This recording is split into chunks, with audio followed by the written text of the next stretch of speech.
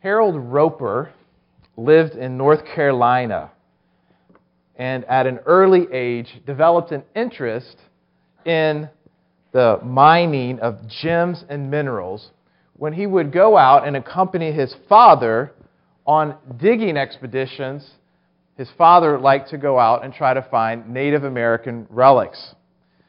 And while his father's main interest was the relics, Roper became interested in the gems and the minerals that they would sometimes find on these expeditions. So in June of 1989, Roper and another rock hunter friend set out in their Dodge four-wheel pickup truck, and they were carrying their mining implements deep into the North Carolina mountains. They stopped at a familiar spot that they had been working at for almost a year. And they had discovered several rubies and sapphires, though not all of them really of gem quality. So they started that morning digging at a certain spot. And when Roper had dug about 2 feet under the ground, he suddenly saw the surface of a really large blue stone. And so he reached in and pulled out this enormous deep blue stone. Since his childhood, he had always dreamed of finding some kind of great treasure in the ground. And he finally had come to that place where maybe he realized that his childhood dream had come true. So, all told, the stone that he actually discovered, which was later called the Lone Star Sapphire, was the world's largest blue sapphire.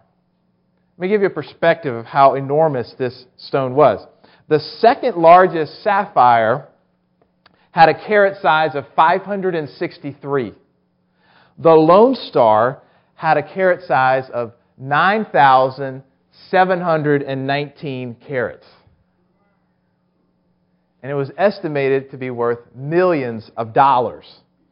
He entrusted the sale of the stone to a Texas gem broker named Daniel Banks, who said, quote, "It's a spectacular find, like a fairy tale that's come true. Everyone always wants to find a treasure. Mr. Roper has found a treasure." We all love stories, don't we, of finding a treasure. They captivate our attention. You look at the popularity of movies like Indiana Jones or National Treasure, right?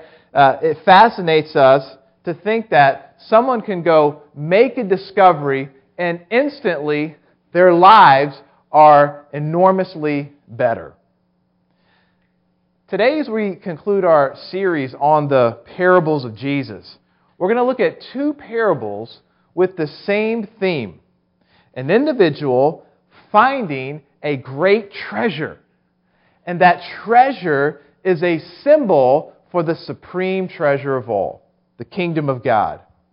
As we've seen in our series on these parables of Jesus, Jesus tells these parables not just to tell great memorable stories, but He tells them so that we can have a better understanding about the kingdom of God. And the kingdom of God is Jesus' unique ministry of bringing redemption to people who need to find reconciliation with God and to bringing His restoration and redeeming work over this entire world. And so these parables explain various aspects about it. And since we've been seeing this and that aspect about the kingdom, I thought it'd be good to bring our series to a close here this morning and talking about this parable, which shows the supreme worth of the kingdom of God. And because it is so supremely valuable, it should bring us great joy, right? Let me try that one again. It should bring us great joy, right? It's a little better. So let's turn to Matthew chapter 13, page 819, if you're using one of the Bibles in front of you, as we look at this parable, the supreme treasure. Matthew chapter 13, just as you're turning, I'll give you a little bit of context. These two parables are nestled among a string of parables that Jesus tells in Matthew 13. Starts off with the parable of the sower, which tells us how the kingdom of God is received in different ways. Jesus compares the kingdom to a seed that falls amongst different kinds of soil. It's only the good soil that it actually takes root. Okay? Jesus then goes on to tell the parable about the weeds, because it can be difficult to distinguish who is really in the kingdom or not. And so we won't know definitively, right? In this lifetime, we have to wait till Judgment Day. Then if you look down, he tells another parable, the parable of the net. It echoes a similar theme. Then he tells the parable of the mustard seed, highlighting the slow but unstoppable growth of the kingdom. As I said, he tells these parables to highlight all kinds of different things about the kingdom, his ministry that he brought into this world. Then, though, in verses 44 to 46, we have our parables for the day, which again stress the main point that Jesus is trying to get across here. That is the supreme worth of the kingdom of God. And by the way, Jesus will say the words kingdom of heaven here. As Matthew was writing this out, more than likely Matthew's audience was primarily Jewish, and some Jews would not like the word God written out, so Matthew uses this word heaven, kingdom of heaven, as a suitable substitute so as not to offend them unnecessarily. Okay? So now let's read the first parable, the parable of the treasure. In verse 44, Jesus says, "The kingdom of heaven is like treasure hidden in a field, which a man found and covered up. Then in his joy he goes and sells all that he has and buys that field."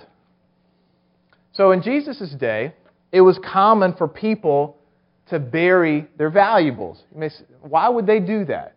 Well, in this area and in this time, war was common in Palestine. And so if you heard about some attacking nation coming against you who might plunder all your goods, you would go out and bury your valuables. They didn't have trustworthy banks and safety deposit box to put these things. So they would go and they would put their valuables in the ground and hopefully try to remember where they put it.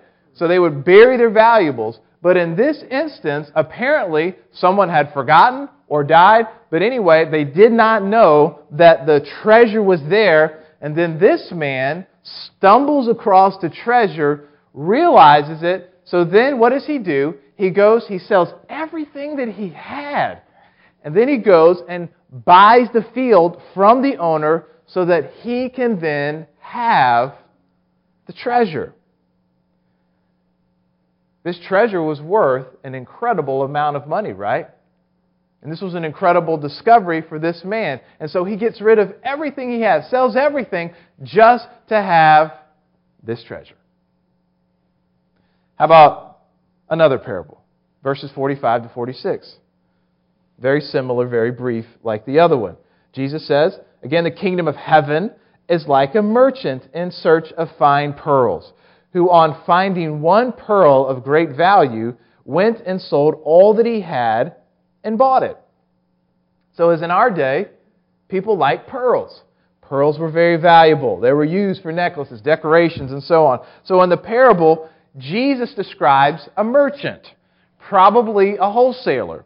One writer describes the man like this. He says, he would travel from city to city, searching through markets, fishing ports, trade fairs, looking for high-grade pearls to buy for resale. People do the same thing nowadays with antiques. They search through old barns and attics and attend estate sales, hoping to find among all the secondhand furniture an overlooked treasure that they can pick up at a bargain. So this merchant finds this pearl that he has been seeking. And when he discovers it, likewise, he sells everything he has just to own it. The pearl cost a lot of money, but it was more than worth it to sell everything that he had to attain the pearl. So the point of these parables is very simple. The kingdom of God is the supreme treasure. It is the thing that we should long for and seek for more than anything else. But we should stop and ask ourselves, why is it so valuable? Why is the kingdom so preeminently important? Let me just give you 2 reasons. Probably could give you a lot more, but 2 reasons here this morning. The first is this. You know God personally in the kingdom of God. You know God personally. God is the supreme treasure.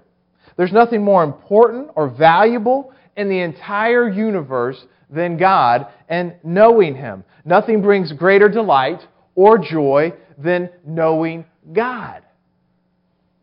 Now, certainly human treasures bring a degree of satisfaction in this life. There's no denying that, is that right? We go and we have a wonderful meal, and it tastes delicious. But then you're full, right? You don't really want any more. Or you have cars and money, and you have all of these things, but before long, after you've driven that car, you've lived in that house, you don't really notice it like you used to, and the effect wears off, and maybe you want another one to replace it. Family is great, and there's moments when you think, it just can't get any better than this. And you would love to freeze that moment, right? Forever. But then someone starts crying. Something gets broken, and that moment is gone. But if you stop and think about it, even if you could kind of encapsulate that moment, you know what? You would get bored of that moment and want something different after a while.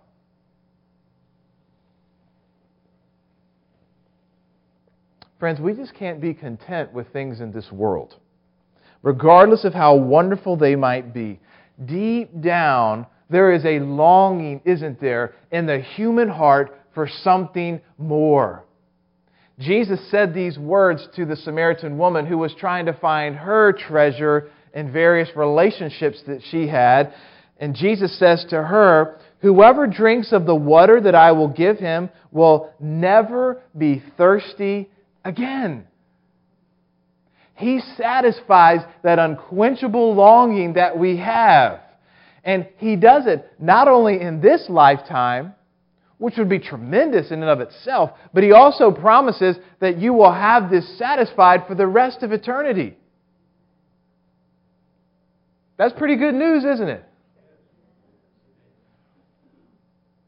But somehow we have to get it in our mind that it's not going to be the things that we're chasing after and seeking to attain. We need the mindset of the Apostle Paul, who was hoping to find his treasure in various things, but he realized that it was only in knowing Christ. He says these wonderful words in Philippians 3:7-8. "Whatever gain I had, I counted as loss for the sake of Christ. Indeed, I count all things as lost because of the surpassing worth of knowing Christ Jesus my Lord." So the kingdom is valuable because we know God personally. Kingdom is also valuable because you know God's blessings. Friends, when you know God personally, it's like, boom, the door opens, and now you start knowing the blessings that He provides when you come to know Him.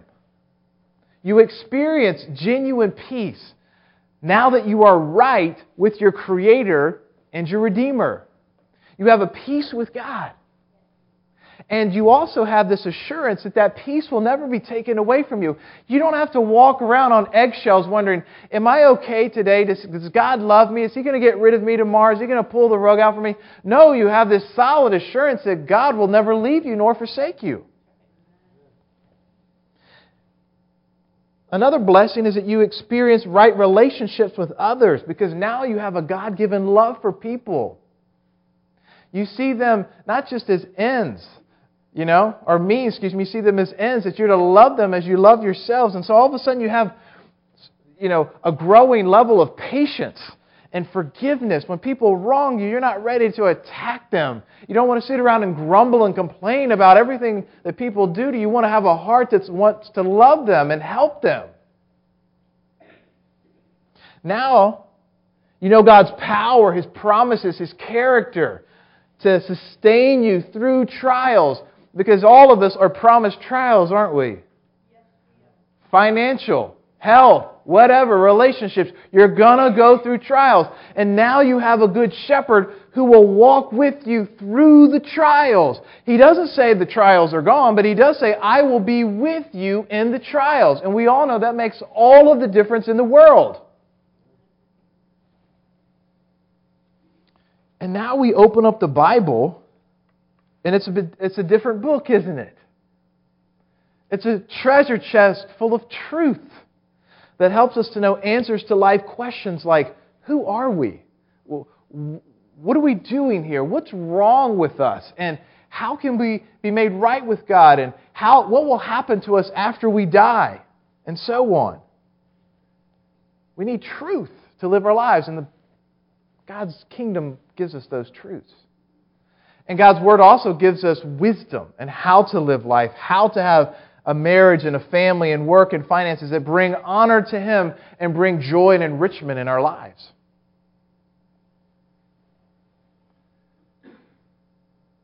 Do you see why the kingdom of God is the supreme treasure? And this is just a glimpse. My best efforts to try to communicate that, but we all know there's so much more, isn't there? In fact, the kingdom of God is so valuable that it's worth everything to obtain it. In the parables, when the man finds the treasure or the other guy finds the pearl, he is willing to sell everything to possess them. And likewise, the kingdom is worth whatever it costs to attain it. Anything that we have that hinders it should be removed, shouldn't it? And yes, friends, before we come to know Christ, we have our own treasures, don't we? We have our own treasures that we put before God. The Bible calls them idols. They are God's substitutes. We try to put a substitute in place of God. These idols are what we derive our value from, what we spend our time and money on, what we can't live without. You think you don't have an idol? That thing was taken from you. That's an idol. In essence, it is what we worship. And the reason we have these idols is that our sinful hearts naturally reject God's rulership over our lives. We don't want to submit to Him. We want to do things our way, don't we? We don't want to bend our knee to acknowledge God as Lord over our lives. And so therefore, we have these idols. Because we still are made to worship something, aren't we? God has made us to worship. So we're going to have something that we worship. But instead of God, we put an idol in His place. You following me? And so we put things in God's place like education, money, family, pleasure, career, possessions, whatever it might be. And those things in and of themselves are not bad, but they become our treasure. And then they take God's place. But Jesus says in Matthew 6:21, wherever your treasure is, there your heart will be also. So friends, in order to receive the kingdom, you must be willing to remove them. Your hands must be empty. If you're clutching on to your treasures, they'll never be free to receive the kingdom. Does that make sense? I think the best illustration of this was Jesus' encounter with the rich young ruler. And this rich young ruler approaches Jesus and he says, I want to have eternal life. What do I need to do? And Jesus, has a conversation with the man, and the man thinks he's righteous. And Jesus, of course, knew he was not, but he points to something that was just a real quick, thing to point out in his life. And that was that he had a lot of possessions. And it wasn't wrong that he had the possessions, but it's just that he wanted to put the possessions in front of Christ. And so when Jesus points out those things, he clings on to the possessions rather than clinging to Christ. But in contrast, the men in the parables that we just covered illustrate the mindset of a true disciple. That whatever the cost, whether it's money or possessions or any other idol, we're to remove it, to let it go, so that we can gain the kingdom. How about you this morning? Have you received that kingdom? That treasure? Is the kingdom your supreme treasure? You can pretty much know just by your heart's response to those questions. If it's not a yes, then it probably is not. Friends, seize the day. Seize the day. If this speaker was a treasure chest full of gold, I imagine that after service, some folks might kind of meander around here, right? Or if you found a treasure chest of gold out in the woods, would you just kind of walk away from it? Of course you wouldn't. You would want that treasure. Friends, but here's a treasure that it far surpasses any kind of treasure chest full of gold or gems. It satisfies the soul. It answers our questions of life. It brings us a firm hope of eternal life. We'll never feel disappointed, never want to return that treasure. Would you like to receive it? This is what's so glorious, is that you can. He tells these parables so people would enter the kingdom, to receive the treasure. He doesn't want you to turn away from it. He wants you to receive the treasure. But there is a condition to it. You must realize that you need the treasure. That you're spiritually poor, as he says. Remember the Beatitudes? Jesus says, "Blessed are the poor in spirit, for theirs is the kingdom of heaven." Friend, apart from Christ, we do stand guilty of our sin. We need freedom and forgiveness that God gives us. We need to turn from our sins, to drop down those idols that we have, and to turn to Christ fully, to believe that He is who He claimed to be, God in human flesh, who died on the cross, as we're going to be remembering and celebrating the Good Friday death of Jesus that purchased salvation, and to be humbled by what He was willing to do for us on the cross, and then rose from the dead 3 days later. Just to believe that, to receive that. But it has to be personal, right? It's not just a fact. It's not just, oh yeah, I think that happened. No, it is, I need that in my life. Paul says in Romans 10:9-10, if you confess with your mouth that Jesus is Lord and believe in your heart that God raised Him from the dead, you will be saved. There's no hoops. You don't have to sign a card. You don't have to do this or that. Drop your treasure and receive the supreme treasure. Realize that your hands are full of treasure that will get you nowhere, especially eternally speaking, and receive the treasure that will satisfy your soul. Let nothing keep you from the kingdom. Let me also speak a moment here to Christians, those who have received the kingdom of God. You know, in the parable, the first parable, the man sells everything with joy.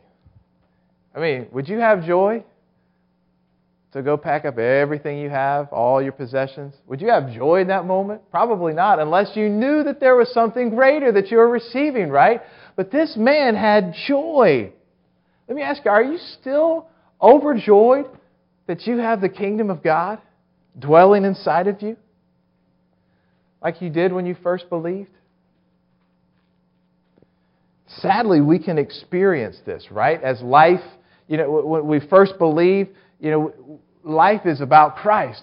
Everything revolves around Jesus. We're just so excited and so enthusiastic about what God has done for us. We're just bursting with joy. But then the trials of life just kind of sap that joy, don't they? Or we replace just knowing Christ with serving Christ. We move from delight to duty. And then, lo and behold, we start finding ourselves going through the motions in the Christian life rather than just being filled with gratitude and joy. This is a very real danger, isn't it? Revelation 2, Jesus commends the church at Ephesus for their service. They were serving. But He adds a warning. He says, I have this against you, that you have abandoned the love you had at first. They'd lost their love. They'd lost their joy about what they had received. Is that sinking home with anybody here this morning? Well, if it is, I have good news for you. you can rekindle that joy right away. Because you see, what God has done when you have trusted Christ, and I was thinking about this sermon illustration, even as I was sitting here this morning, so forgive me, it's a little bit rough, but I have a wood stove in my house. And this is all I think about for about 4 or 5 months out of the year. It's wood stove, feeding that thing and all this stuff. But when I wake up in the morning, I always want to make sure that there's coals in that wood stove. You know why? There's coals there. All I have to do is go drop a few logs on. If there's not, then I got to rekindle the whole thing, and it takes a long time and gets me frustrated. But if there are coals sitting there, you just have to simply drop on the logs. Boom. The fire is rekindled. If you know Christ, He's put coals in your heart. You just have to go back to them, right? You have to stop focusing on the drudgery and the duty and start worrying about the delight and to remember the great treasure that you have. To think about the difference that Christ has brought into your life. To think about life before Christ. And to think about Christ now that you know Him. To think about the peace and the joy and the blessings that He brings into your life.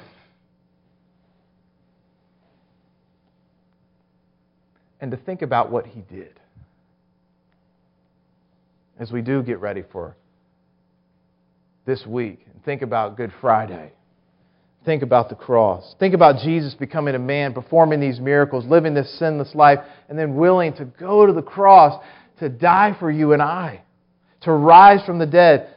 To show that He was victorious over death. To ascend to heaven where He now rules and reigns and one day will return and will gather His people, establish a new creation where we'll reign and rule with Him for the rest of eternity in resurrected bodies.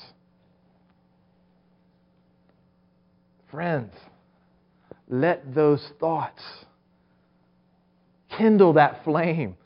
Drop some logs on the spirit of your heart and blow. And it's amazing how all of a sudden that joy starts rekindling, isn't it? You got to put aside all the things that are quenching that fire and that joy and focus on what truly is the supreme treasure of your life. In closing, I just want to mention, in the midst of all of the March Madness, the college basketball tournament going on here, thought I would mention Pete Maravich, probably one of the greatest basketball players ever, arguably one of the greatest college basketball player ever. Pistol Pete, as he was called, was a legend.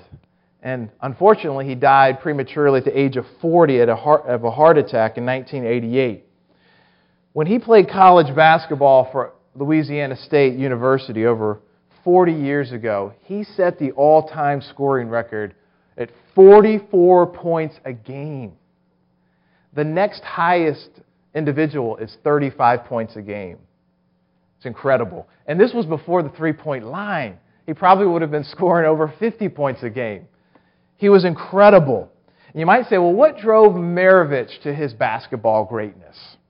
Well, he wrote this about his life, and it's worth quoting, even though it's a little lengthy here. But he says, when I was 7 years old, speaking of his dad, he said, my dad sat me down and said, Pete, I'm making $96 a week. There's no way I can put you through college. But if you'll let me teach you basketball, you'll get a scholarship. Maybe one day you'll play on the professional level as I did. Maybe you'll be on a team that wins the world championship. And they'll give you a big ring. My eyes lit up. I wanted that ring more than anything in the world. So I began a strict commitment to basketball. I played 6 to 10 hours a day during the summer. When my friends went to the lake, when my friends went to the lake to swim, I stayed in a 104-degree gym and worked on drills. Basketball homework, as my dad called it. I went to bed with a basketball until I was 14. I took my basketball into empty movie theaters and dribbled on the carpeted aisle during movies. I dribbled to and from town 5 miles a day. When I got a bike, I learned to dribble while riding it and later while hanging out the passenger side of a car. Can you imagine? He was that good, but he was also that dedicated. After his incredible college career, he went pro, and he signed the largest sport contract ever. He wrote, "I sat at a press conference with Howard Cosell and 42 microphones and said, 'I've arrived. Now all I need is that ring. Then I will be happy for the rest of my days on earth.'" Well, despite all of his fame and money, he was miserable. He chased all kinds of things: Hinduism, reincarnation, transcendental meditation. He became a radical nutritionist. He took life-extending drugs that he hoped to make him live to be 150 years old. He retired from basketball in 1980 without his ring. He continued in misery for another 2 years. Then he writes, quote, "The fateful night in November 1982 started just like any other. I watched TV, grumbled in my $300,000 house, and went to bed about midnight. But I could not sleep. All the sins of my youth kept parading through my mind. This had never happened to me before. I was up all night. I cried out to God, suddenly remembering the gist of the prayer offered at that conference 17 years earlier." It was an evangelism conference that he was talking about there. He said, "I asked Jesus to come into my life. Nothing gave me the peace that Jesus gave me that night." Interestingly, Maravich went back to playing basketball, and he won his ring. But now he had a different perspective. He says, quote, "When I finally got that ring with my name on it, do you know what Bible verse popped into my mind? For what will a man be profited if he gain the whole world and loses his soul?" Do you have a brass ring you're striving for today? Take it from me. Don't look anywhere but to Jesus, who gives a peace that lasts. Friends, Maravich realized that championship ring was not the true treasure. The supreme treasure was the kingdom of God. Let us pray.